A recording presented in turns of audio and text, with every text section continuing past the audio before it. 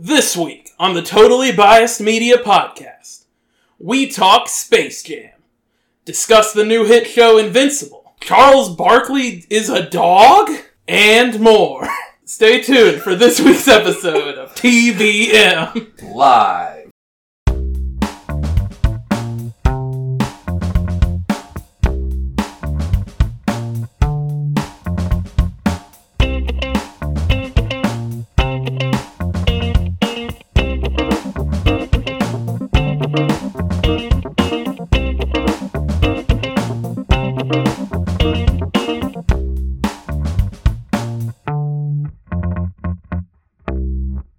I'm Jackson Walkup, and this is my house. I'm Jason Simmons, and I'm in front of a live studio audience. I'm Jordan Walkup, and it's time to slam. Get ready to jam. That's right, ladies and gentlemen. We're talking about one of the touchstone films that defined a generation. Space Jam. Now, for those of you who aren't familiar, Space Jam stars two of the biggest names in entertainment. Bugs Bunny and Mike Jordan. Now, you may be wondering, how did this incredible duo come to be? And we don't really know that. This movie is an enigma. I've seen it many times and still don't really understand how any of it started or how we got here. But, Jackson, give us the rundown on what Space Jam is. So, there's this planet called Moron Mountain. Yeah. An asteroid called Moron Mountain where aliens live, and there's a theme park. And the guy who owns it, he sends some little aliens to get the Looney Squad people to come be in the amusement park. And, you know, they get there and they're like, oh, you guys are small, you can't take us to your mountain. And then they're like, all right, we won't take you if we make a deal. And they're like, okay, we're going to play basketball. So they have to get Michael Jordan to help them win. But I love how this movie really capitalizes on those iconic cartoon characters, the Looney Squads. I grew up watching the Looney Squad every morning. After watching that movie and having them referred to as like the Looney Squad or whatever for most of it. Toon Squad. Toon Squad, that's what it was. Yeah. Yeah, so you got these weird alien guys that come in and steal the incredible powers of some of the biggest names in the NBA. And Of 1996. Yeah. And for some reason, characters like Bugs Bunny and Daffy Duck are just able to go toe-to-toe with them like it's no big deal. This movie, we're going to get a little spoiler heavy here. Everything happens the exact way you're anticipating it happening. Big basketball game, good guys win, they all celebrate. But there's a lot that happens in this movie that will really throw you. Like, Bill Murray's there. A lot. Bill Murray's really important in this movie as Bill Murray.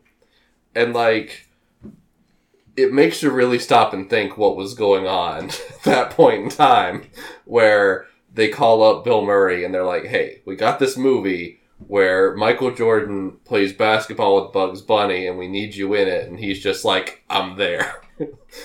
I think it's based, like, the idea behind it is from a, like, Air Jordans commercial that Nike did, where it was Bugs Bunny and Michael Jordan, and they were just like, this is pretty good. We can make a movie of this.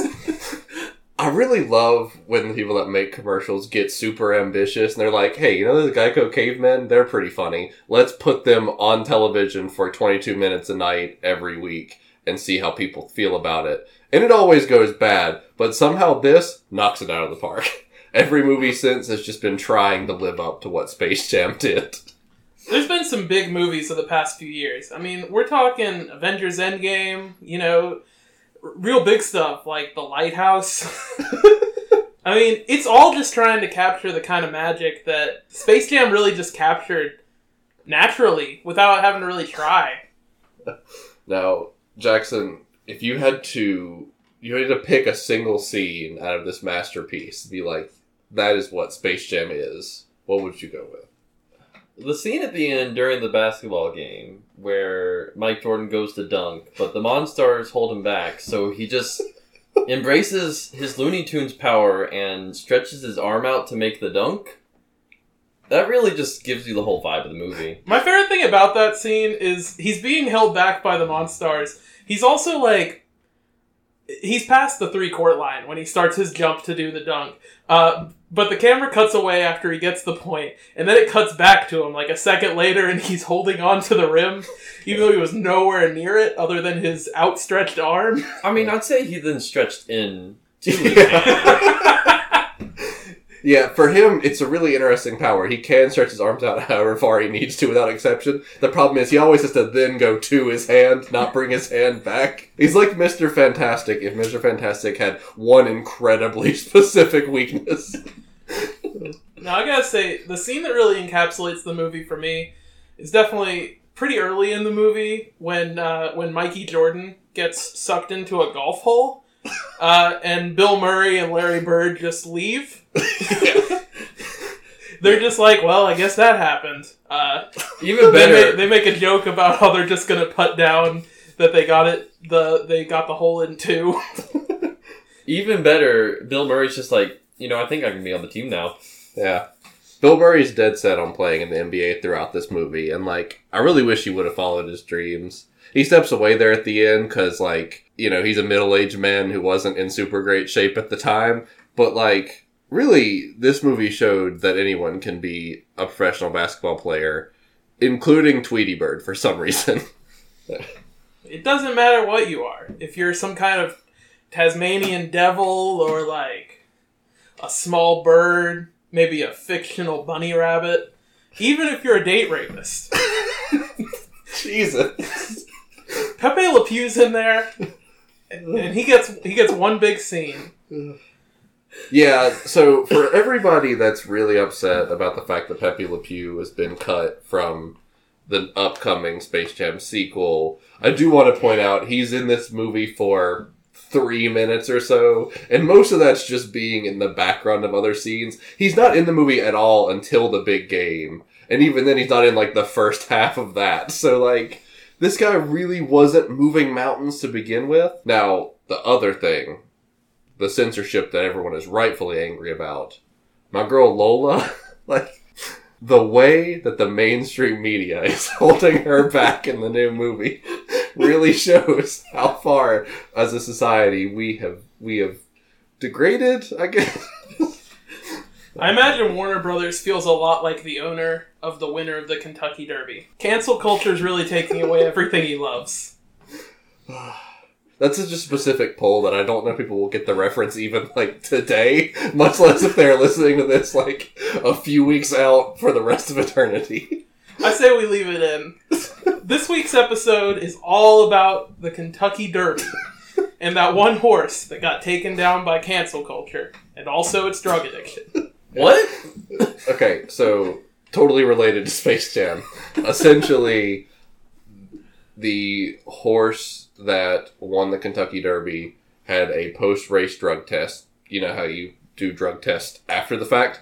And found out that there was performance-enhancing drugs being used. And then the owner, who has been in trouble for giving his horses drugs on many occasions in the past, said this only happened because of cancel culture and how the times are changing.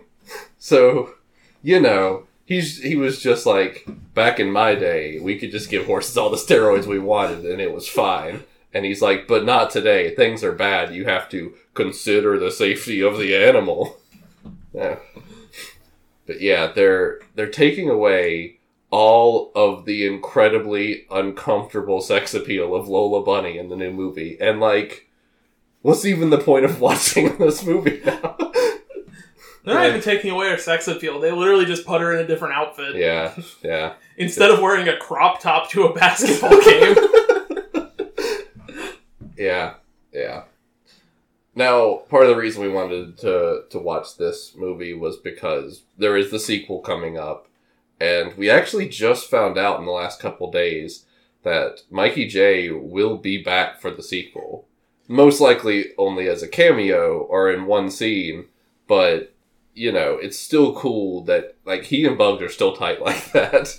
Yeah. I was worried there had been a falling out somewhere in the past 20 years, which is why he was not going to be starring again. But it seems like they're still hanging in there together. I'm really excited to see LeBron James and Mickey J, really go at it on the field.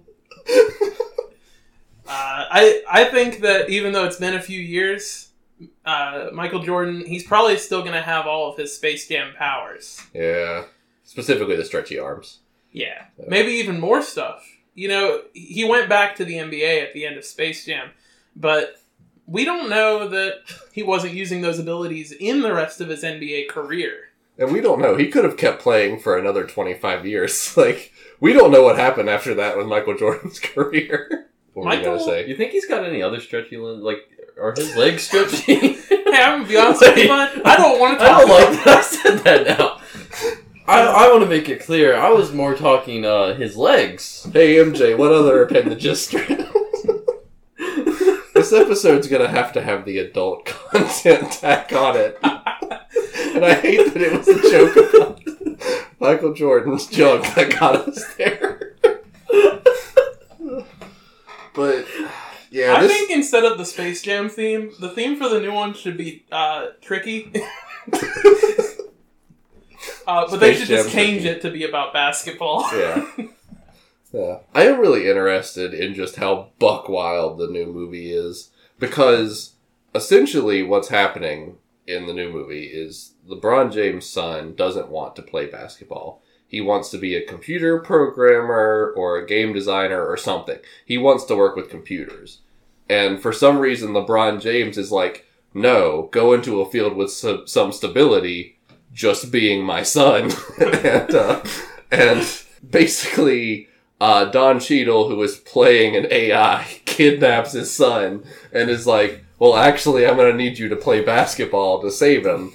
And LeBron James, one of the best basketball players of all time, is just like, that probably is the one thing I stand a chance in. So, like, let's go with that. So, it's just such a weird concept. Like, in this movie, they go underground, which I guess is where the Looney Tunes live. and in the new movie, they are going into the internet, which is definitely where the Looney Tunes still live to this day. So, it's a wild change. I like to think it's an alternate universe. Mm-hmm. Space Jam, that's where they're gonna find Mickey J. Yeah. They're gonna go into the alternate universe where the Looney Tunes live underground instead of on the internet. And they're just gonna be like, we need you to teach us how to play basketball. Yeah. We only have one guy that knows how to play. Oh, no. Hear me out. So, in this movie, at, like, halftime, Michael Jordan is just like, y'all, I got this special sauce. It's a liquid from my body. If you drink it, you get good at basketball. And everyone's like, got it. And they start drinking it. So I'm thinking, this time around, LeBron James's team is actually going to be winning by a huge margin at halftime. And then as they're coming out of the locker room, the Monstar equivalents, whatever the new bad guys are called, and they're like, oh yeah, well we got a secret weapon.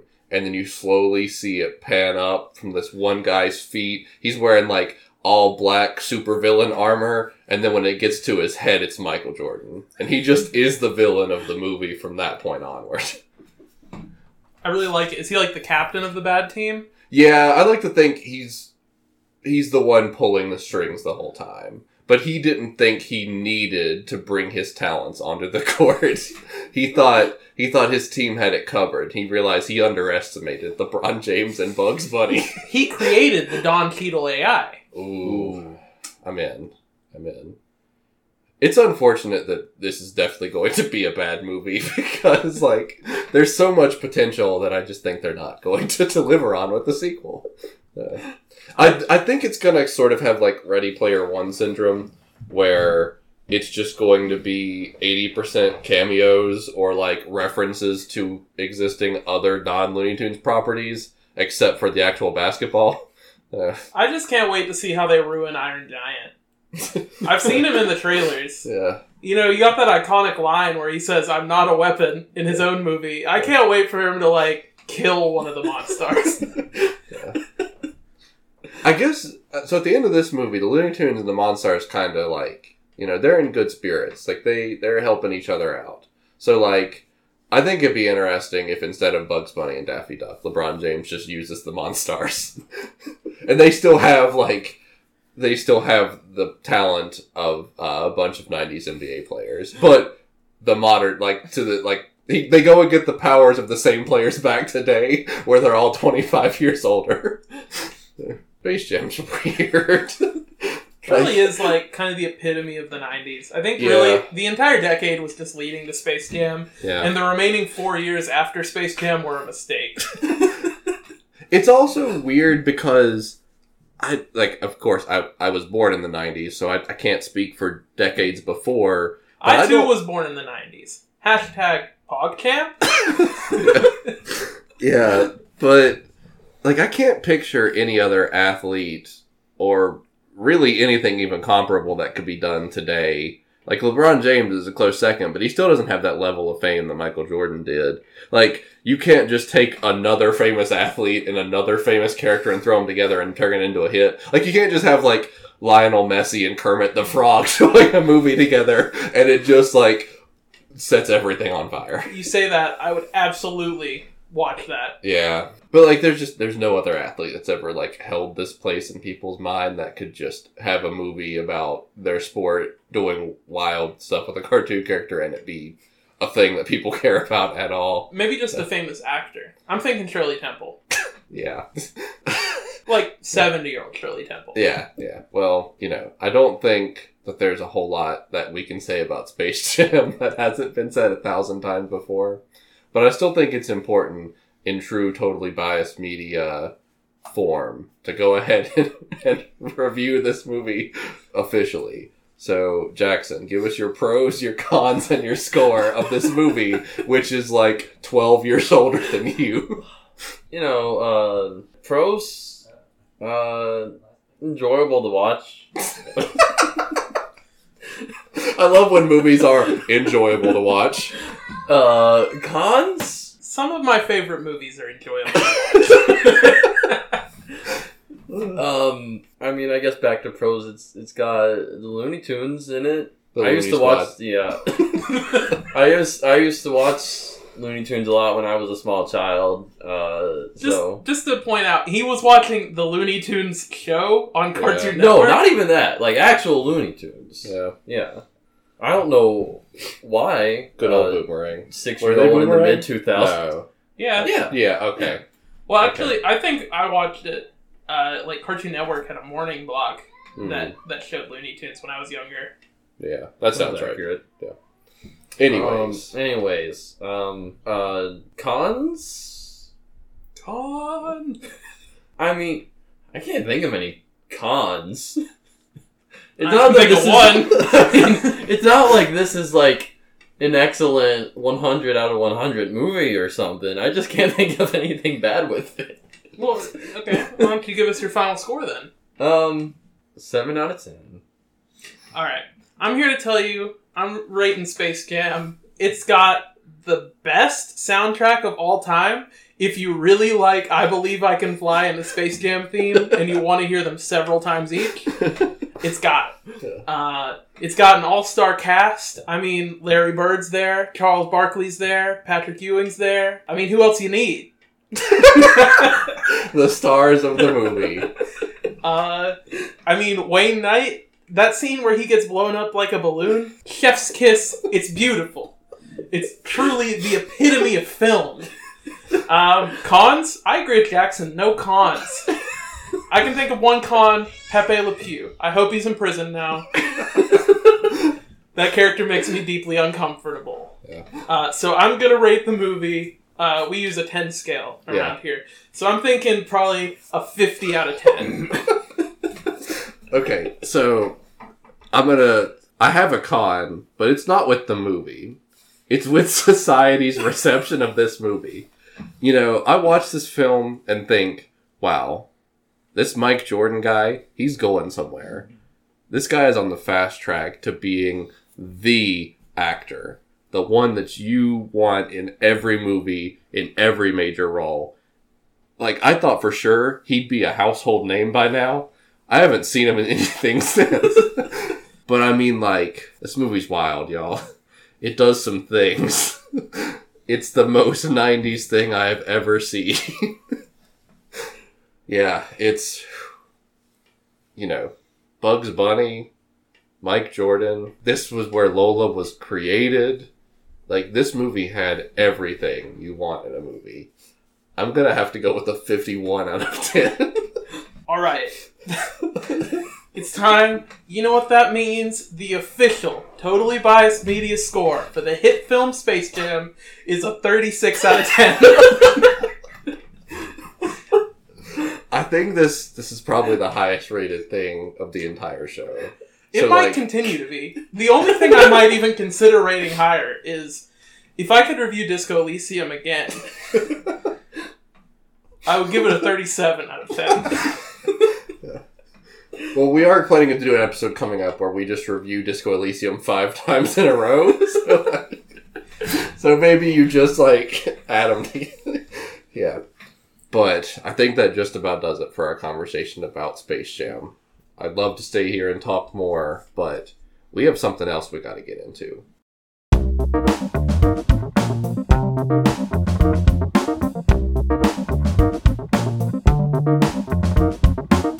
So Invincible. It's a show where superheroes are bad sometimes. I know. You haven't seen anything like it. So I want to give some background on why we decided to talk about this show. So when Jason pitched the idea of doing an episode about Space Jam, I was totally on board. Like, it's you know, an important movie in my childhood. It was, you know, we had a break. We're not going to be putting on an episode next week. We're on episode 10. It's like, this is perfect. We're doing it. But then Jackson was like, we got to talk about Invincible. I'd only seen one episode and wasn't really hooked yet. So I was like, that's fine, I guess. So I decided to binge the rest of the show. I just gotta say, much like McDonald's, ba-da-ba-ba-ba, it's pretty good. So, Jackson, what is Invincible? Invincible is about Mark Grayson, a 17-year-old high schooler, because, you know, he's 17, he's going to be in high school, who is the superhero Invincible. If you can guess by his name, he gets beat up real badly a lot. He is not invincible. No. Mark Grayson, a 17-year-old elementary schooler. Now, Invincible is pretty dang durable, but he is not invincible. No one in this show is invincible, even the people where that's in their power description that they are invincible. Jackson, please continue. Anyway, so, you know, I don't really know where to go from here without giving some spoilers for the show, because really the next big thing to talk about is kind of... Okay, well, how about this? Let's not get into any specific spoilers other than sort of the twist at the end of the first episode. Okay. And then how that sort of informs the rest of the series. I don't think we need to talk about that. I mean, honestly, there's plenty to talk about that doesn't even really touch the main plot. I mean, a fair amount of the story is really about Mark Grayson trying to really balance his life between his new superpowers and the fact that he's still in high school, you know? Yeah. It's very Spider-Man-esque in that he's trying to kind of balance his life and also his love life. Yeah.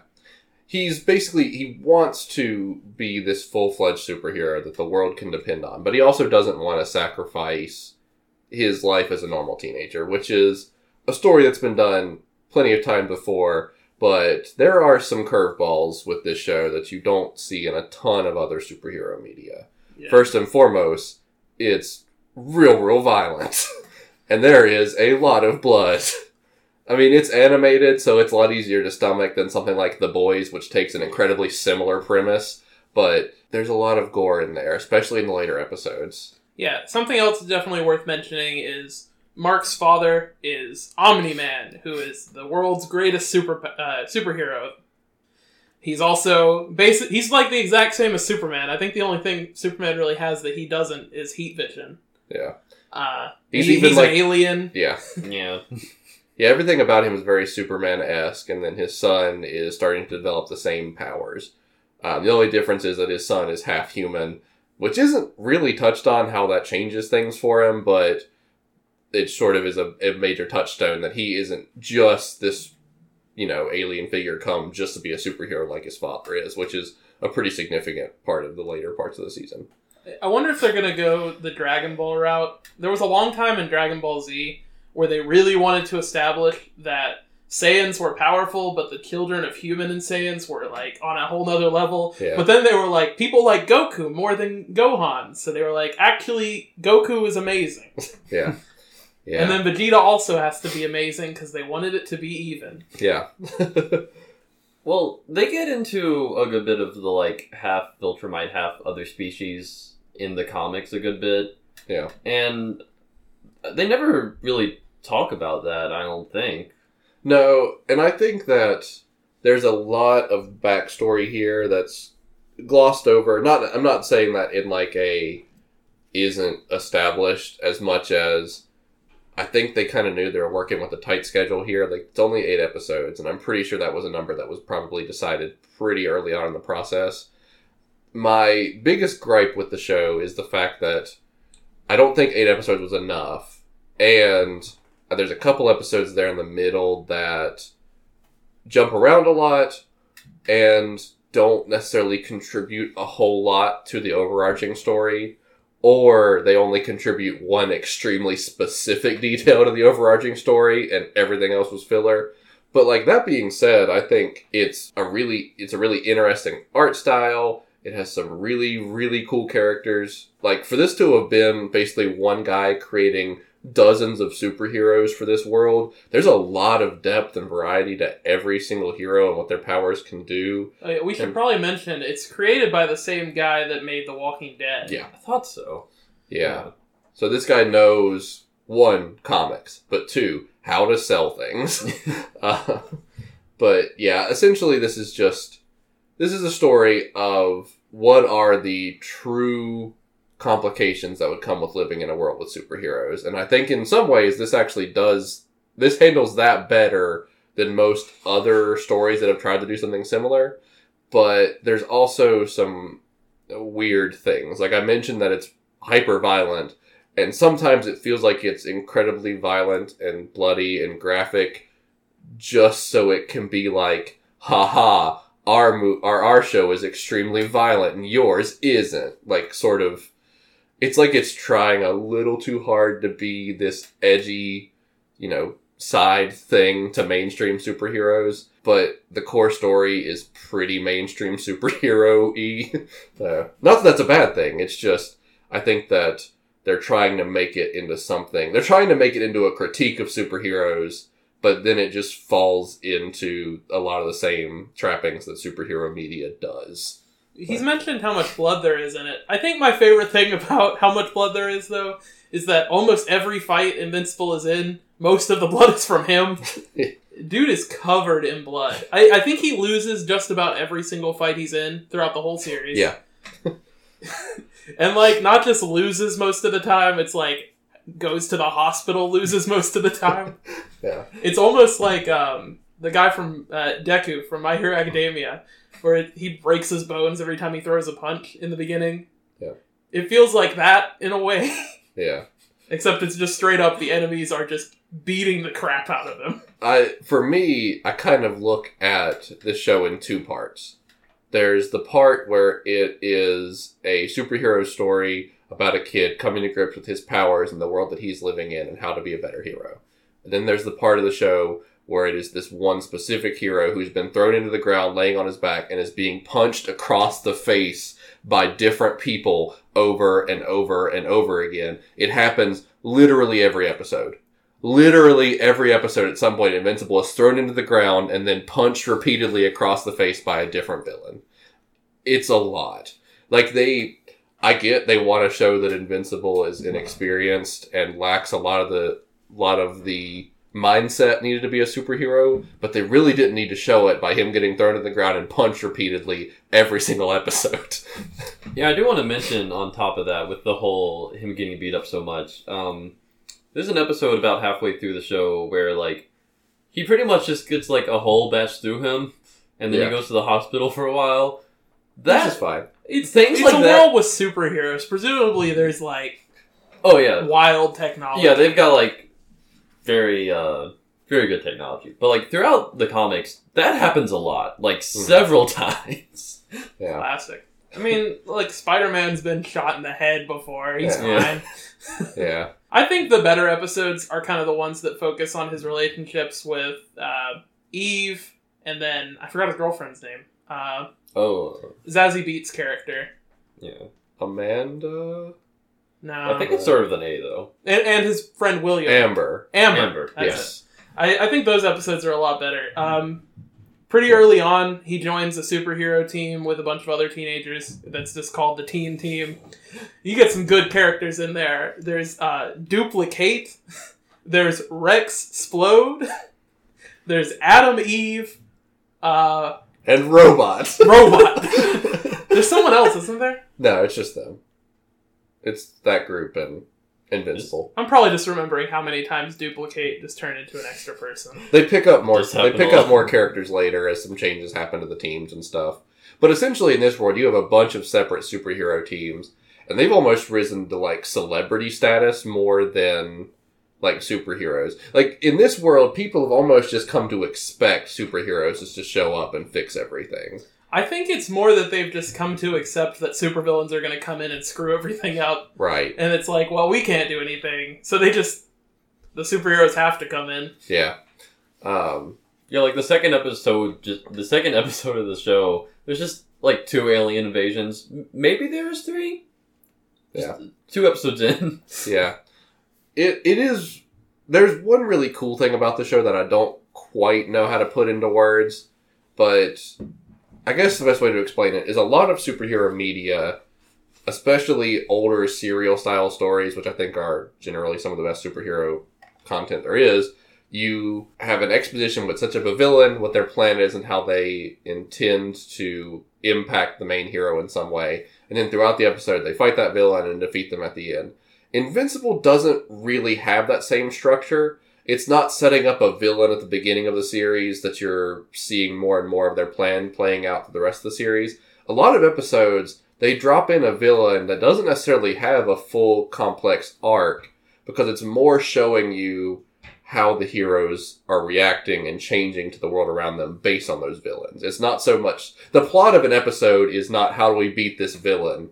It is how is Invincible's life changing because of the things this villain does and what's happening in his personal life.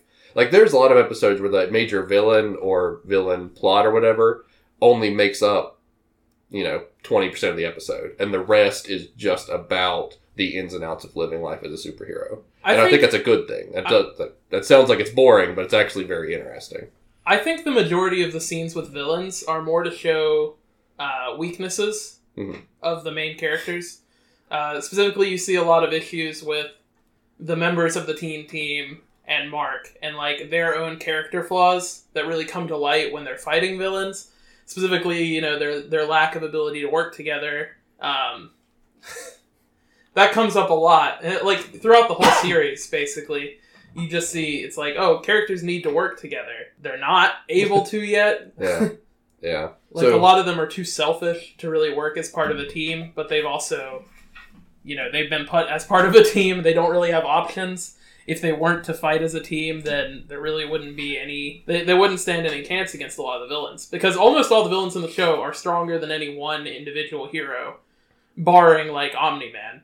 Basically, all the fights in the show, I think... Not all of them, but the vast majority of them are team fights, where it's like a team of heroes fighting one villain. Now, Jackson, I know you were a big motivating factor for us deciding to talk about this show.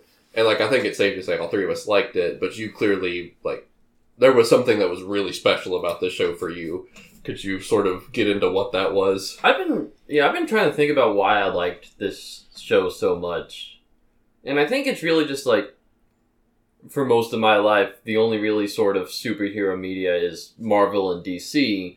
And this is probably one of the first non-Marvel or DC superhero things that really clicked with me. Because, like, I tried watching The Boys. The premise was good, but, it was a lot of realistic violence and stuff, which I don't really like too much.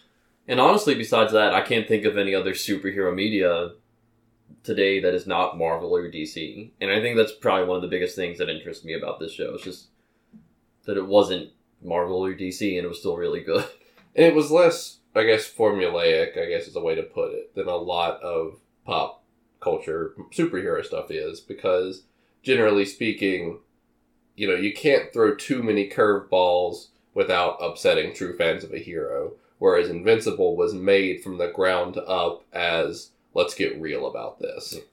Like, Batman, you can't throw him into, you know, situations where he really fails because people have, you know, basically a century of Batman, like, love and respect that they are going to bring into any movie or show or whatever. Whereas Invincible, he can get just absolutely annihilated and people just respect that as part of the media. They're not looking for what is this character to me before they even start watching it. And I think that was definitely an advantage. And I think that we're actually seeing a lot of good, like, superhero content that isn't related to DC or Marvel lately, or at least not the core DC and Marvel heroes. Like, Umbrella Academy was a big one. Let's forget about that. I loved that. Yeah. I think DC owns Umbrella Academy, though. Yeah, but it wasn't like established characters that are. You're even seeing some really popular shows which are quote unquote comic book, but aren't necessarily, you know, serial action heroes. Like Lucifer, for example, is an extension of Sandman, which was a comic book back in the day. And, you know, there's a lot of comic book influences in modern media, which you weren't seeing just like several years ago, you know. But prior to the MCU, you know, Spider-Man, the X-Men, Batman, Superman, that was really all we had. And no one was making any big strides to bring other comic book content to any other platform. And now you have a lot of that. And I definitely think it's good to kind of make series about kind of your C and D list superheroes as opposed to only the A list. And then on top of that, especially, you know, third party publishers, instead of, I mean, like Jackson mentioned, like DC and Marvel basically own the vast majority of superheroes, and they're not doing anything with a large amount of them. I mean, I know Invincible is a third party thing. It's not really connected to them, but I would like to see more series that are kind of based on more obscure heroes. Mm-hmm. I think there's just, like you said, a lot more you can do with them. It's not too restricted by what the fans want. Yeah. I mean, look at the backlash DC's getting just by talking about maybe doing a Black Superman. There's so much baggage with these huge, huge names, and you can just drop all that when it comes to a show like Invincible. Like, you can get not just more violent and more serious and darker, you can get weird with properties like this. Like, there are some crazy characters in this show, and there's some stuff that goes on in some of the later episodes that's just totally off the wall. I think the comics are doing a Black Batman now. I believe Lucius Fox's son is kind of taking over as Batman. That's kind of cool. Yeah. Especially to see like a character that's already established kind of take over the role.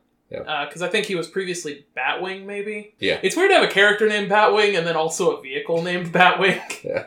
Oh yeah, and I know the show at least the first season didn't do too well, but in season 2 of Batwoman, they got a new actress because the person that played Kate Kane, I don't know what her name was, but she dropped out, and the new actress for Batwoman is Black, and really don't think I've heard any negative perception about that. It's surprising. Oh, I have. I think it's mostly just I haven't been paying attention to CW since like before season 1 of Batwoman. No, that's fair. I used to really love the CW superhero shows, and they've just gotten... season 3 of Flash happened. They've gotten so... They're so inconsistent, such weird stuff. It's a whole mess. But that's not related to this. But yeah, like, I think part of what has me most excited about this show isn't necessarily the future of Invincible itself. It's that we're now seeing that properties about lesser-known superheroes or weirder superhero situations can make waves on a pretty big scale. I have seen people all over the internet talking about Invincible ever since it ended, and that was not a reception I was expecting to the show whatsoever. It's like I'm I'm really excited about what that could potentially mean for, other characters that have never really had any kind of movie or TV show representation. And I think that the show is also incredibly ambitious. I mean, it had a monster cast. Everybody in the show was voiced by someone that is a recognizable name, even if they're just used to playing like bit parts on like sitcoms, like that Jason Mantzoukas or whatever. Yeah, he's, even if it's people like him that people only really recognize him from a minor role here and there, it's still like all people you know. And specifically, Stephen Yeun and J.K. Simmons are awesome in the show. Like, they have such a good dynamic, and they really breathe a lot into their characters. Like, it's so cool. I will say, some of the character animations are a little weird. You see these moments when their faces are moving a ton and their bodies aren't reacting and, like, the sets are really stationary. But I think, like, the actual voice acting really fit the characters and the tone and the setting, and it feels like they shaped a lot of the characters after the actors, or at least the actors' demeanor, in some kind of cool ways. Yeah, I would say probably my two favorite voice actors in the show are J.K. Simmons as Omni-Man and Gillian Jacobs. Gillian Jacobs. Yeah, Gillian Jacobs as Adam Eve. Yeah. I think they both do really well. There's really good emotional scenes for both of them where they kind of get to display their range. And one character that really shocked me, which I've already mentioned to you guys, was Zachary Quinto plays a character just named Robot. And at first he is basically just a comic relief character, but he develops into an incredibly cool character with a lot of depth and a lot of personality thrown in. And I think that, one, he's incredibly well written, and two, Zachary Quinto really knocked it out of the park with the role. Robot is probably one of the most interesting characters I've seen in any comic book media. Granted, it's not much, because that's just like mainstream Marvel and DC stuff. Yeah. I've told you once, and I'll say it again. You guys need to watch Doom Patrol.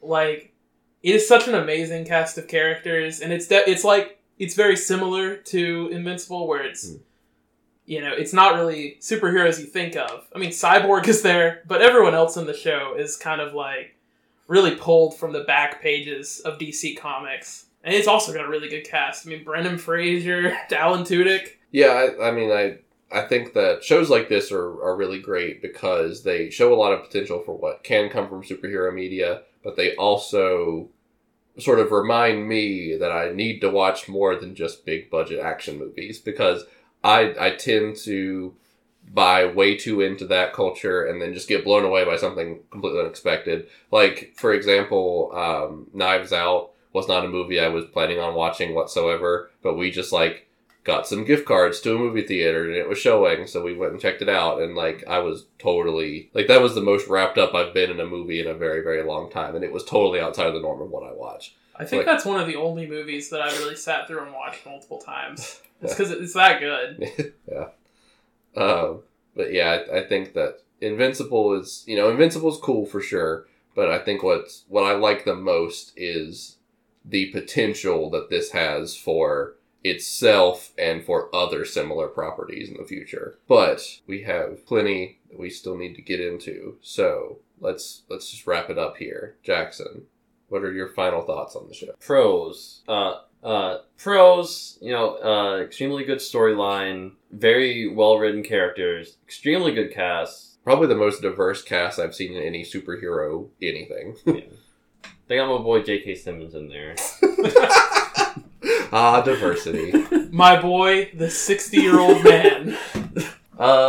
Cons? I really don't have any cons with this. I really liked it. It was so good. I'm going to have to give this a 10 out of 10. I think that's my first 10 out of 10 on the show, which isn't saying much because most of the stuff we reviewed has been 7s and 8s. Yeah. I thought Invincible was really good. I mean, I really enjoyed the main plot of the story. I think all the characters are kind of well realized. You don't have a lot of characters that just kind of come across as flat. I think that's a big problem in a lot of superhero media, where it's if they're not the title hero, then they don't really get any personification. Yeah. Or characterization, I guess is a better word.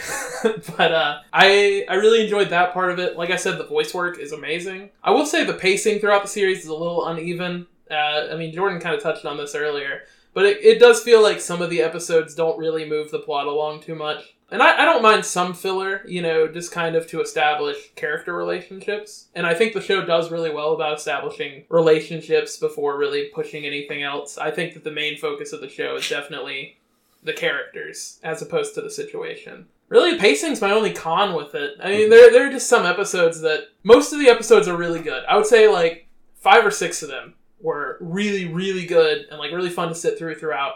There was a little bit in 2 or 3 of the episodes that just kind of felt added on, kind of like a waste of time that I didn't really enjoy, but it didn't really taint the rest of my experience. And since it's only 8 episodes, though, I mean, those 2 or 3 episodes makes up a decent portion of it. But I would say overall, I'll give it... I want to say an 8.5 out of 10. I mean, I think you really hammered home a lot of my thoughts on it. I think one thing we didn't really talk about before, which is a minor thing, I don't think it's going to really mess most people up in any way, but there is some dialogue in it that feels a little too campy for how realistic some of the characters and the conflicts are. So sometimes it feels like they're leaning a little too much into their superhero-ness when, like I said before, the show's kind of supposed to be like a critique of superhero media, I think. But overall, it's a really good plot. The characters are incredibly well realized with a lot of depth and background. And I think that this show isn't afraid to, switch up the formula a little bit. You can have a ton of exposition about a character, really get to know and respect their values, and then they just die 12 minutes after they're introduced. It isn't afraid to really throw some curveballs at you, which I think is really, really cool. There are some discrepancies between episodes. There's 2 in particular that come to mind that just don't really contribute a ton, and I think the first episode...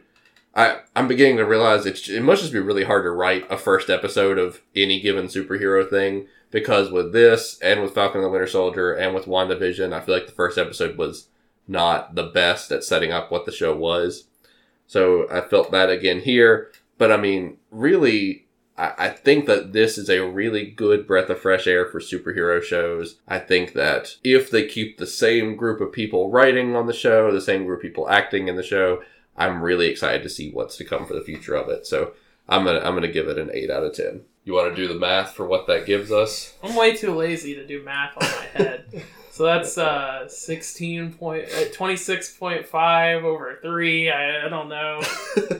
The TBM final review for Invincible is 8.8333333 continuing. Yeah. Right. Well, Invincible, I was a big fan. Hit me up if want some tips on how to make the show really thrive. I know our opinions really matter to the people in Hollywood that make these things happen. Anybody handling casting for season 2, if you'd like me in there. I'm not a recognizable name yet, but I think if you put me in the show, I would be a recognizable name. Especially if I was a major character. So just keep that in mind. I mean, I really think Invincible needs another friend other than William. Every other hero has 2 friends. This guy only has 1. We gotta fix that. Okay. But now that all the reviews and all of our exciting talk about Space Jam, a movie from 25 years ago, is out of the way, let's get into the heavy stuff. Jackson, what else have you been into? I've been into the new season of Destiny 2, obviously. Shocker. This is no surprise. Season of the Splicer, which if you've played Destiny 2, you'd think is about the Splicer fallen from Rise of Iron. That's what I was thinking. I love Bioshock, personally.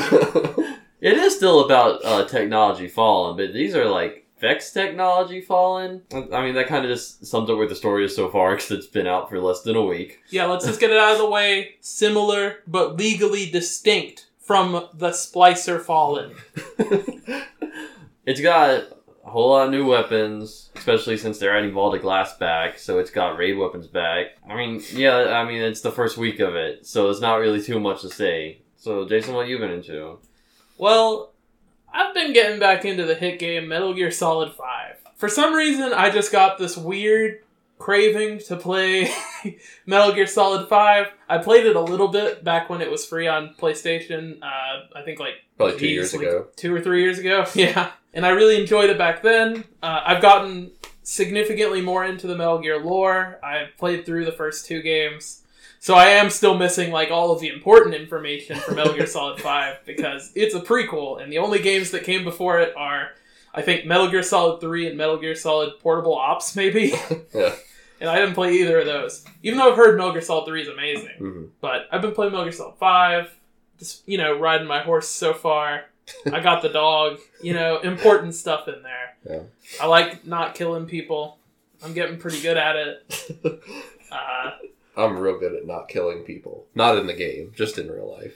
I'm still not great at stealth games in general. Like, I think my best rank I got on the mission was Octopus. Ah, yes. Well, like, the best rank you can get in a mission is Foxhound. Or, I think an individual mission, the best rank you can get is Fox. And then Foxhound is the rank for doing, like, several missions, Fox rank. Okay, so a little more context here.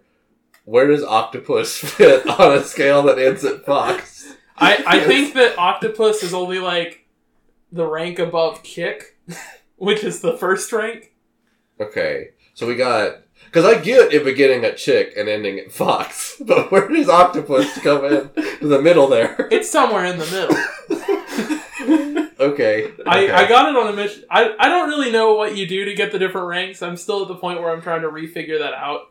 I know I got Foxhound rank at one point when I was playing through it the first time, but I kind of restarted the game because I forgot everything that was going on. This time I'm making a point to actually listen to all the cassette tapes, which means I have not gotten to listen to She Blinded Me with Science yet because I've been too busy listening to Miller and Ocelot talk about Afghanistan. But I've been having a lot of fun with that. It's a great game. I mean, honestly, I'm ashamed. I know the legends have told me that it is unfinished, and it will forever be unfinished, essentially. But honestly, every step of the way, until you get to the stuff where Hideo Kojima was basically kicked out of his own company. So, after we talked about Returnal in last week's episode, I was just like, I gotta give Housemarque their due. So I went back and started playing Resogun again. Resogun was the first game we got on the PS4 because we got the console for Christmas. We didn't get any other games at that point because there were no launch games for the PS4. It was a horrible, horrible launch cycle for the PS4. But Resogun was free on PlayStation Plus the month that it launched.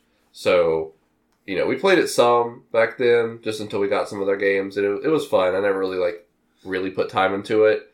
But this last week, I have gotten really into this game. For the first time, I'm seeing why people got really into games like Galaga back in the day, where it's just these, like, space shooters that require a lot of speed and precision and knowing the game, backwards and forwards. And it's really cool to sort of get into that headspace where you can see 1,000 things flying at you from coming different directions and actually know how to react to it. Because when you first start playing this game, you will not, and you'll blow up a lot.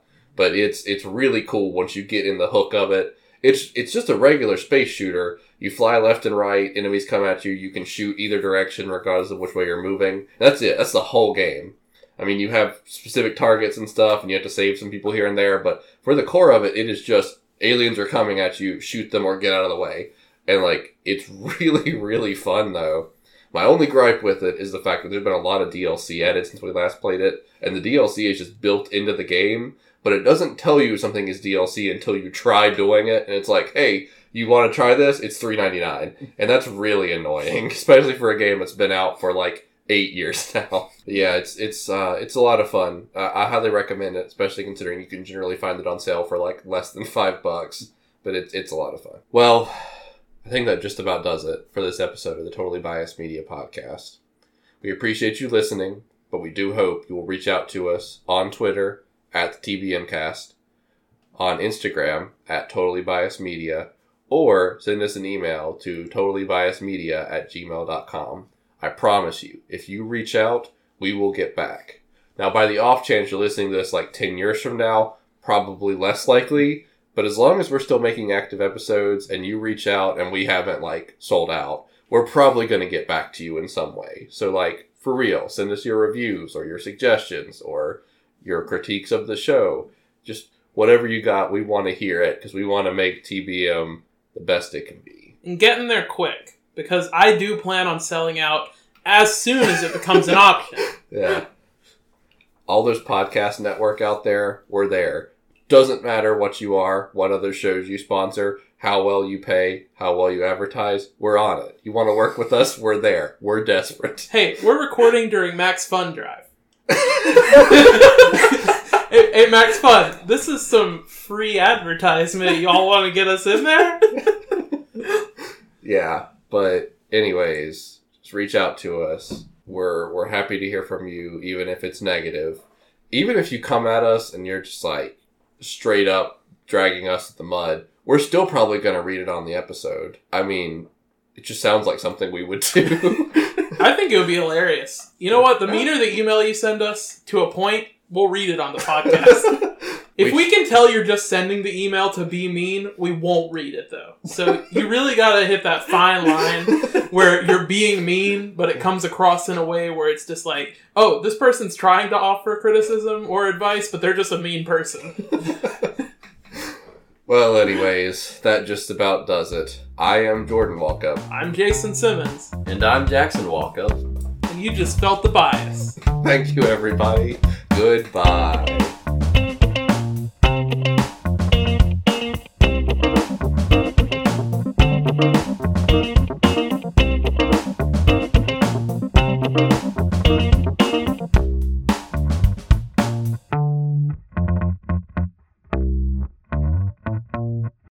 It's alright.